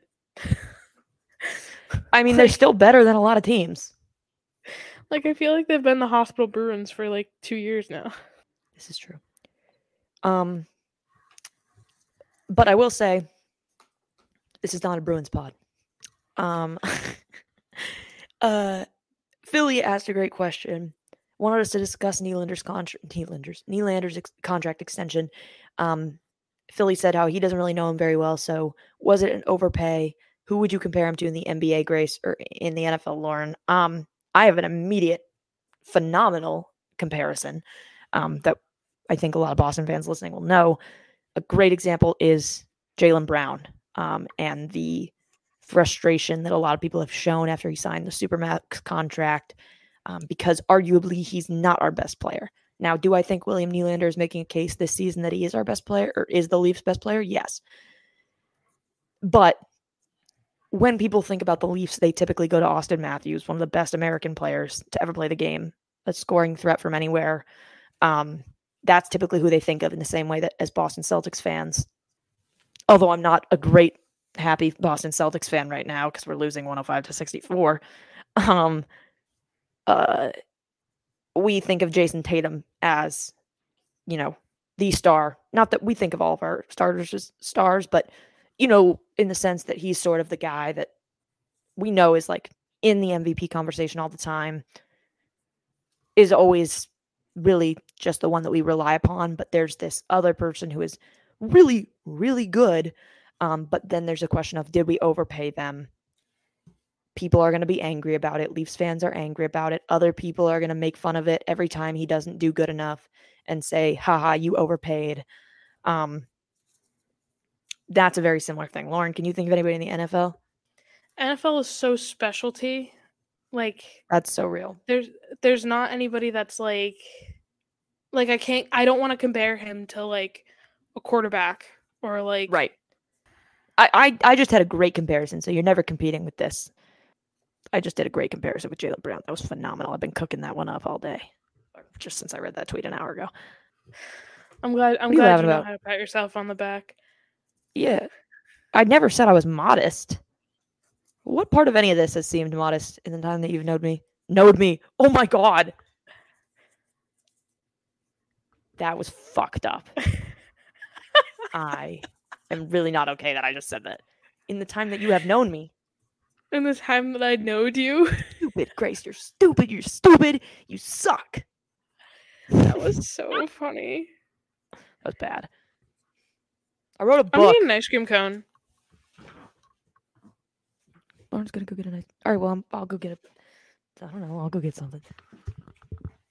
That is adorable. I used to fuck so hard with those. I would demolish like 9 of them in a row. The Trader Joe's ones? Oh, I was thinking like the dumb. I guess the ones I'm thinking of didn't have the coating on top. Those are from Trader Joe's. That looks amazing. I would kill for one of those. So cute. They come in like a pack of 8 or something. I should run over to Trader Joe's. That looks awesome. I guess. Love Trader Joe's. I have this thing about Trader Joe's, which is that it gets lumped in with like Whole Foods as like a pretentious, like uppity place, but the prices are actually very good. Whereas at Whole Foods, things are really expensive and I don't like them. And Trader Joe's is very good for vegetarians. So, oh, great. I have like always appreciated that. They're because I'm a woman and I can't cook. Their frozen food is really good. And it's like most of them like aren't horrible for you. And like they have like the cauliflower stuff. I don't know if you ever had that. The veggie fried rice. Yeah. All that shit. It's just so good. But yeah, so shout out Trader Joe's. TJ's slaps. I love their stuff. I also love, I really enjoy, like when I went to, when I moved down to Jacksonville, like there was a Trader Joe's nearby that I would go to. And I love if you're like a craft beer person, like you like, cool, like craft beers. They always have like local beers in that section that you can like get one of those like little carriers and like choose individual cans and put them in. So I like that I could go, I made on one of my first weeks there, I made a trip and I just got like 6 different like Jacksonville brewed beers to try. Which was cool because like there were beers that you couldn't get, up north. So they always have like a cool section for that. This is a Trader Joe's commercial. Last week it was Peloton. This week it's a Trader Joe's commercial. Remember when I almost you guys didn't see it, but Lauren just dropped her ice cream. What did you say? I almost flew to come see you. I know. I wish you had, because we should have known we were going to be friends for life. I'm telling you, with us, it was such an instant connection. It was like, I still to this day wish I could find our very first interactions, but it was so immediate. I went back pretty far, and we were still really close by the time. Right. Like, when it stopped and I couldn't get to any more, like, we were like, I love you so much. I love you so much. Yeah, we were, like, we've been, as long as I can remember, like, people would post those, like, who's the other mutual you associate me with or whatever. And I remember from the first time I ever saw those, I was like, I can't post this because everybody's just going to say Lauren. It's always Grace and Lauren. Which is funny. I love that we're a package deal in a lot of people's minds. I pinned that tweet of Can we talk about that for a second? The fact that I found a picture of Jeremy Swayman in the exact same position as me. Awesome pick. Yeah, that was awesome. I knew I had to post that on our podcast account because it was so perfect. I know, and you guys you're wearing like your UNH. He's wearing the UMaine thing. It was we're perfect. rivals.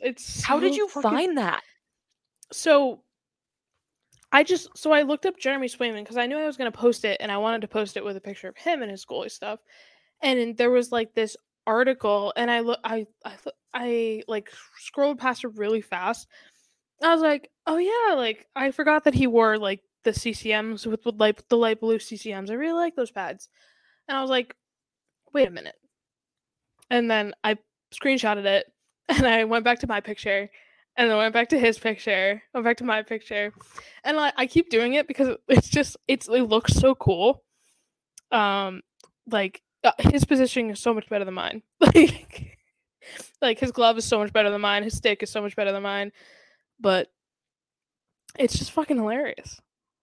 But I'm a captain though, Jeremy. So that is true. All right, we had a few more questions.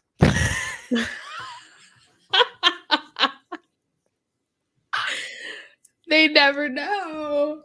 You never know how much we cut out of these episodes.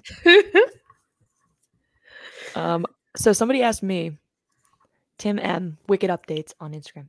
Twitter. Do you think it's a nice little NFL tie-in. Do you think the idea of Bill Belichick influenced the other teams in the city to step up and do what so many of them hadn't since the 70s and before, till the Patriots started having their success with him at the helm? Do we potentially also as a city slide back to that? Honestly, I hadn't even thought about that, but that's a really good point about that. We did sort of see a lot of these teams that had not seen success in a long time. Obviously, there was the curse at Fenway, and then Patriots not being that good. Obviously, the Bruins didn't win until 2011. Celtics didn't win until 2008. We did sort of see all of that happen at once. I think it was probably just a coincidence, but it is interesting that it did sort of happen with Bill Belichick. You know, now 24 years later, he's no longer, for those of you who don't know, we're talking about Bill Belichick is no longer with the Patriots as of today. I don't know, Lauren, what do you think? I feel like New England, Boston in particular, had so many influential figures at one time that I don't want to like point and be like, Bill Belichick was the start of everything, because like, you know, I don't know how much the sports overlap, as in like, you know, like talking from, because I know the Bruins posted something about Belichick today. I know like he's skated with them like when they had the Winter Classic, which is so funny to think about him on skates. But he can skate. So I don't really know how much these coaches are like actually communicating, like actively communicating. That would be interesting to think about, because I know Belichick also commented when Cassidy was let go. He commented on him and like his style of coaching, and I could see Belichick and Cassidy getting along pretty well, to be honest. That's so real. So, you know, I don't know, but that's a really good question. Tim always has some good input. Yeah, we did see Jim Montgomery make some comments, just like saying like that he was, you know, glad that Bill Belichick had seen the success he had, that he was a big figure in Boston sports, which he obviously has been. So it is interesting to think about. Is he saying that just to like say that, or like is he saying that because he knows that, like, you know what I mean? Like, like that, like, because obviously you like kind of have to say something about somebody that's been that dominant in like, you know, your region, regardless of the sport. But like, does he actually know how Bill does his stuff? I don't know. Maybe they text every night. We won't know that. Like, I'm not here to speculate. Yeah, I think they text every night. Nah, Jim Montgomery, he just doesn't seem like he would vibe with Bill Belichick because Jim Montgomery's so, cute and goofy, and Bill Belichick's like just stone Rah! cold, you know? Yeah, rah. Um, the Don't other say shit. question. Go ahead, read the question, which I feel like we're not very good to answer this because. No, but I have a story. Oh, okay. Go ahead, read the question. I don't know if I've told you this story. All right. So the first part of the question is, so it's from JD at JIMD2882. Is there a difference between buffalo chicken mac and cheese and buffalo mac and cheese with chicken? I don't think so. I feel like I've seen people use it interchangeably. Thoughts? Input? When people say buffalo chicken mac and cheese and buffalo mac and cheese with chicken, honestly, I never really hear anybody say buffalo mac and cheese with chicken. Yeah. But I will say I love buffalo sauce, but obviously I can't eat chicken, so I would love if they would just make a buffalo. I know they made one that's like cauliflower, and it is pretty good, but like I would just like a mac and cheese, regular mac and cheese with buffalo sauce, which I understand I could very easily make on my own. But for the purposes of this, I'm pretending that I can't. All right. So my story. I am a sophomore at the University of New Hampshire, and I am going to get food from one in the dining halls. And my sophomore year was the COVID year, so the food was very limited. The first few weeks was literally just like you could get pasta and that's it. And that was like the Jesus worst thing ever Christ. because we're like the best food in New Hampshire. But I think that's a lie. Anyways, so when they had anything else other than like spaghetti, it was like a delicacy. So my roommate, Lily, she says to me, "Oh my god, they have mac and cheese today." And I was like, "Let's go! Like, let's perfect. We'll go up, we'll get mac and cheese, and then we'll come back and we'll eat in our rooms because we couldn't sit in the dining hall because they wouldn't let us, Yep. So I go in, I see it. It says mac and cheese. It says buffalo mac and cheese, and then it says vegetarian. And I'm like, "Oh, sick."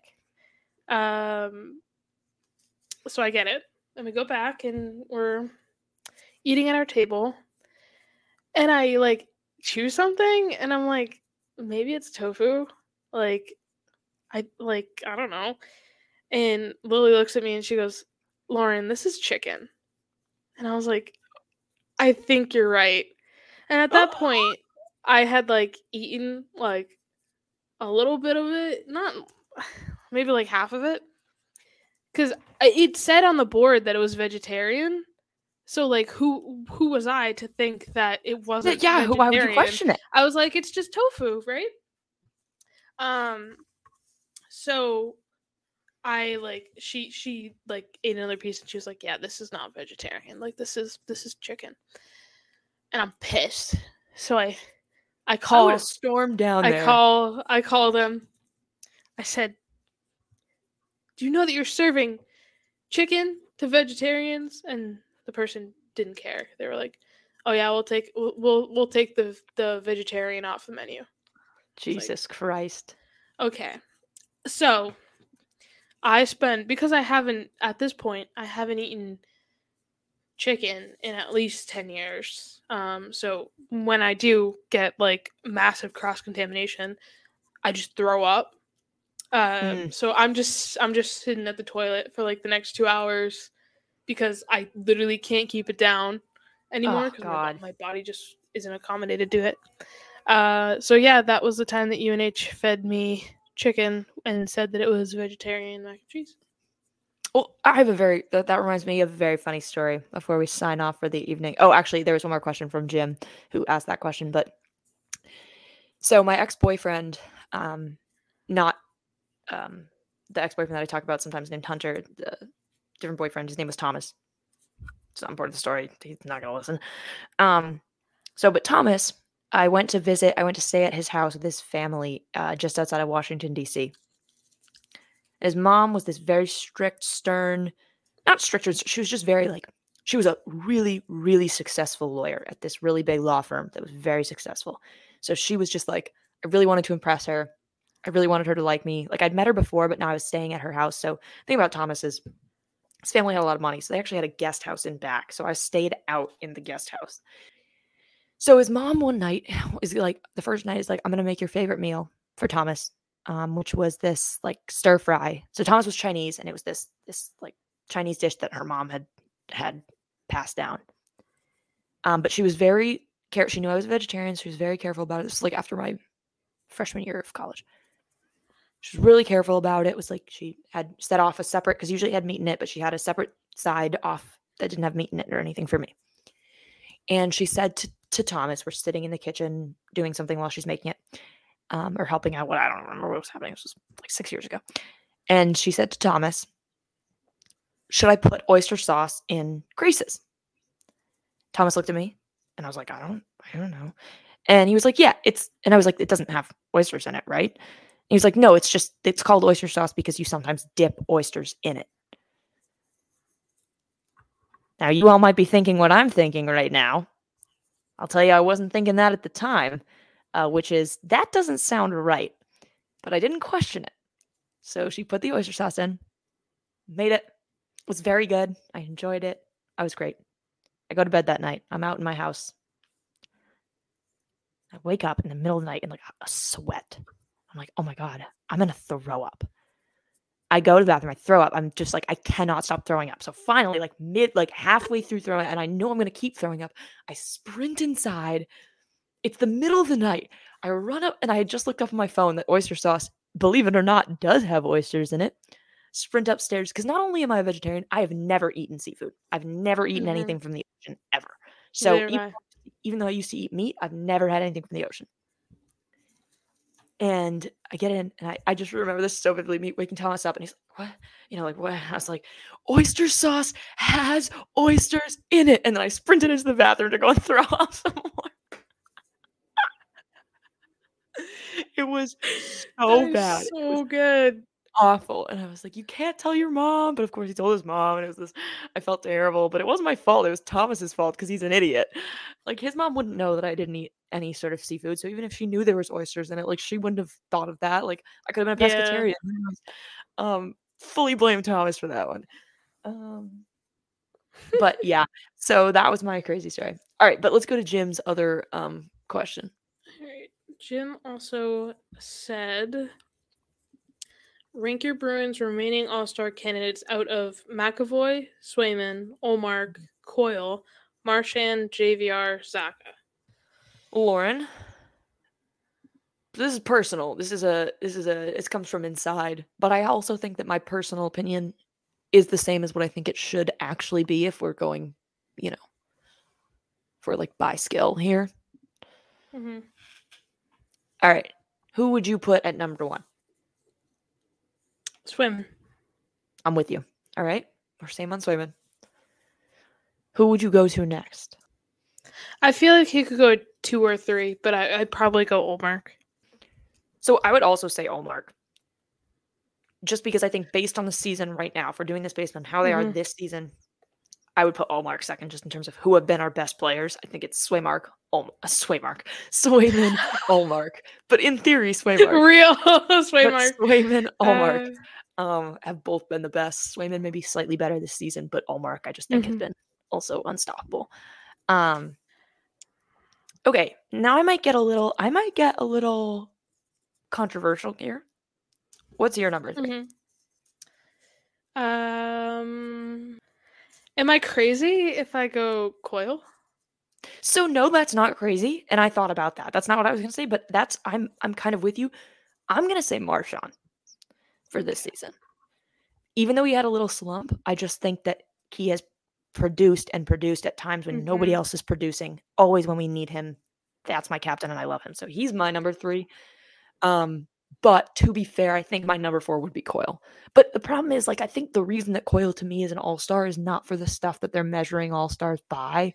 It's not by goals necessarily. It's by puck battles, assists, just face-off wins and stuff. So that's why Coyle would be my number 4. Who's your number 4? Mm-hmm. I was thinking about his consistency too, because I feel like this season in particular, he has been way more consistent than we've seen in the past. I think this is his best season I've seen out of him. I agree. Ever. Yeah. My 4. This is a hard bunch to pick from, because I don't think any of them deserve to be last. But I'm gonna go with Marchand for this one. Yeah. My next at 5. I'm gonna say JVR, but that's not to say that I don't think Zacha has also been great. I think JVR has just been a little more consistent. And then Matt, you guys know McAvoy is my favorite player. I know I have this Danton Heinen thing, this fixation, and I love Danton Heinen more than anything. But just Charlie McAvoy is my favorite Bruin. But this season, we haven't seen the Charlie McAvoy that we always see. And I don't think that's a terrible thing. Nobody's going to be perfect every single season. And I still think he's one of the best defensemen in the game. And there's nobody else I would rather have on my team. I just don't think that he's producing at the all-star level we've seen in the past. Yeah, I think for this one, I'm gonna go with Zacha for this one. Zacha as your before JVR? Yeah. Yeah. I think that for me, it's JVR, McAvoy. I don't know. Zacha and McAvoy for me could go either way on those last 2. But what about you? What are your last 2? I'm going to go JVR, then McAvoy. I just, exactly what you said. There's nothing against McAvoy, obviously. He's a great player. But I feel like to be a defenseman in the All-Star game, you have to be Erik Karlsson. Yeah. You have to be, I'm not going to say point per game defenseman, but, pretty close. So, yeah, I wouldn't necessarily say that I don't think he deserves to be last. But when you're talking about a group of, well, first of all, the 2 goalies that are the only reason why you're doing well. Yeah. Plus, a bunch of players who, maybe like JVR, you didn't really know what to expect. Zacha, you didn't really know what to expect, and they've exceeded expectations. So maybe it's just the fact that Charlie McAvoy is just really consistent. And I was gonna say we've had this high expectation of him that, of course, the moment we see a tiny drop in stats or him not looking exactly as he always did, we're gonna hold him to we're gonna be harsher on him, higher standard here. Which I agree. Yeah, I think that JVR and Zacha have just, we could never have anticipated they would be like this. But Jim, you didn't ask, but number 1 on my list is Danton Heinen. So above the goalies, above everybody. I love him. You did ask, and my number 1 was Jeremy Swayman. Yes, there you go. Bruins don't look terrible right now. It's super weird seeing Boquist with Pasta out there. He's looked pretty well. I thought he has looked good. Yeah, and he did get his first as a Bruin the other night. Oh wow, that was a crazy cool shot by I can't tell who that is on the Knights. I also can't tell. Do you know who's in goal for the Knights right now? It is.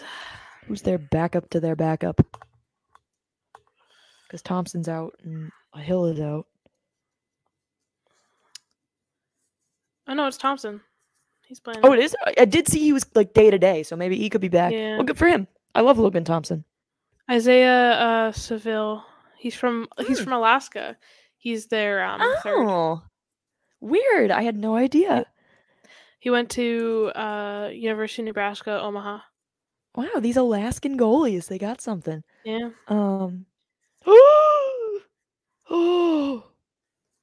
Very, very close to a goal. Concerning. Oh.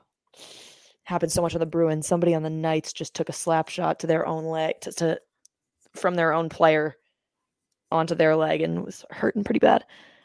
Seen that happen a lot on our team. I know. It's so scary. Gotta be the worst way to get hurt. I mean, I would Yeah. never put my body in front of a 90-mile-per-hour slap shot. So It's funny. Today I'm taking biochemistry again, and one of my friends was like, "Do you remember this when you took biochem in undergrad?" And I was like, "I'm gonna be honest, dude. When I was taking biochem, I got like the worst concussion I've ever had, yeah, and I don't remember any of that year. Like, there are 2 years in my life that I really do not remember.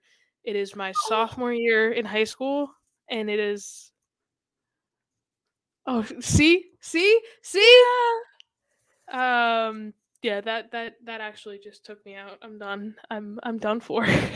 Sorry, guys. I just showed Lauren a picture. We were just talking about the goalie for the backup goalie for the Knights being this guy from Alaska, and the Knights posted a super cute picture of him and Jeremy Swayman together and straight out of Anchorage. So cute. I'm telling you, I love the Knights admin. I do love the nighttime men too. They're so cute. That is awesome. What a great pick of them. But what were you saying? Yeah, you had a bad concussion? Yeah, 6 actually. Um I was saying the 2 years that I don't remember are my sophomore year of high school and a little bit of my first semester junior junior. I thought someone just got scored on. That was terrifying. I know. My I don't know thing where you might be. buffered. You might be a second behind me or a second ahead of me. My thing buffered, and I was like, okay. Mom just texted me, hello. Like, what the Just hello? She texted me at 9:47. Hi Lauren, how was your day? And then she texted me, hello. No. You gotta Hello. text me back. Well, It to be was fair, fine. we have no questions left. Long. And I believe that we're gonna go watch this game. Lauren might study. I'm not gonna do that. That doesn't sound like fun. Although if you're a future employer of mine and you're listening, I'm gonna study so hard while I watch this Bruins game. But We've been Lauren, studying for 3 hours now. yeah, great pod. Lauren, parting thoughts for our incredible listeners.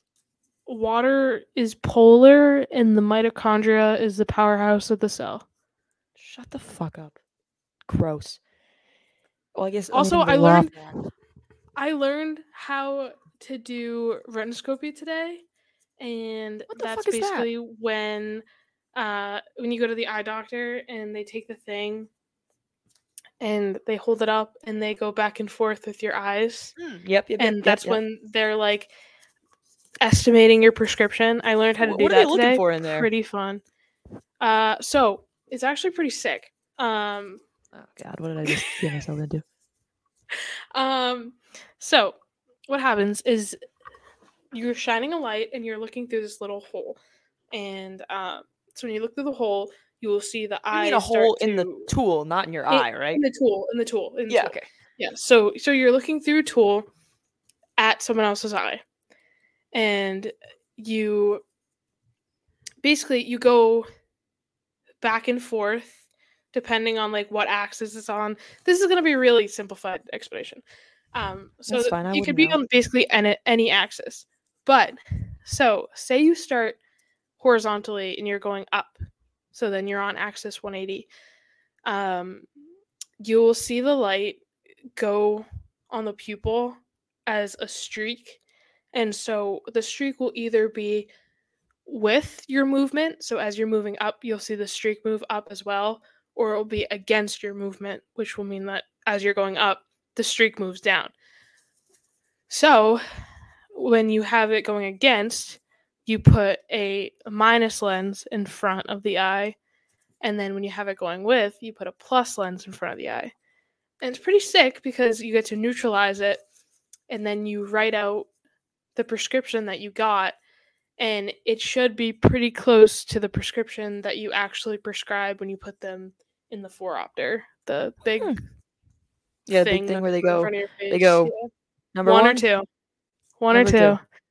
One or All two. I can think about is that Family Guy episode. I don't even know what I'm thinking of, but now it's become a meme on TikTok where they go number one and number two. Well, that's very That's not fascinating. all we do, I swear. I believe I you. I haven't even done that yet, and I'm a semester in. So go to your Well, eye doctor.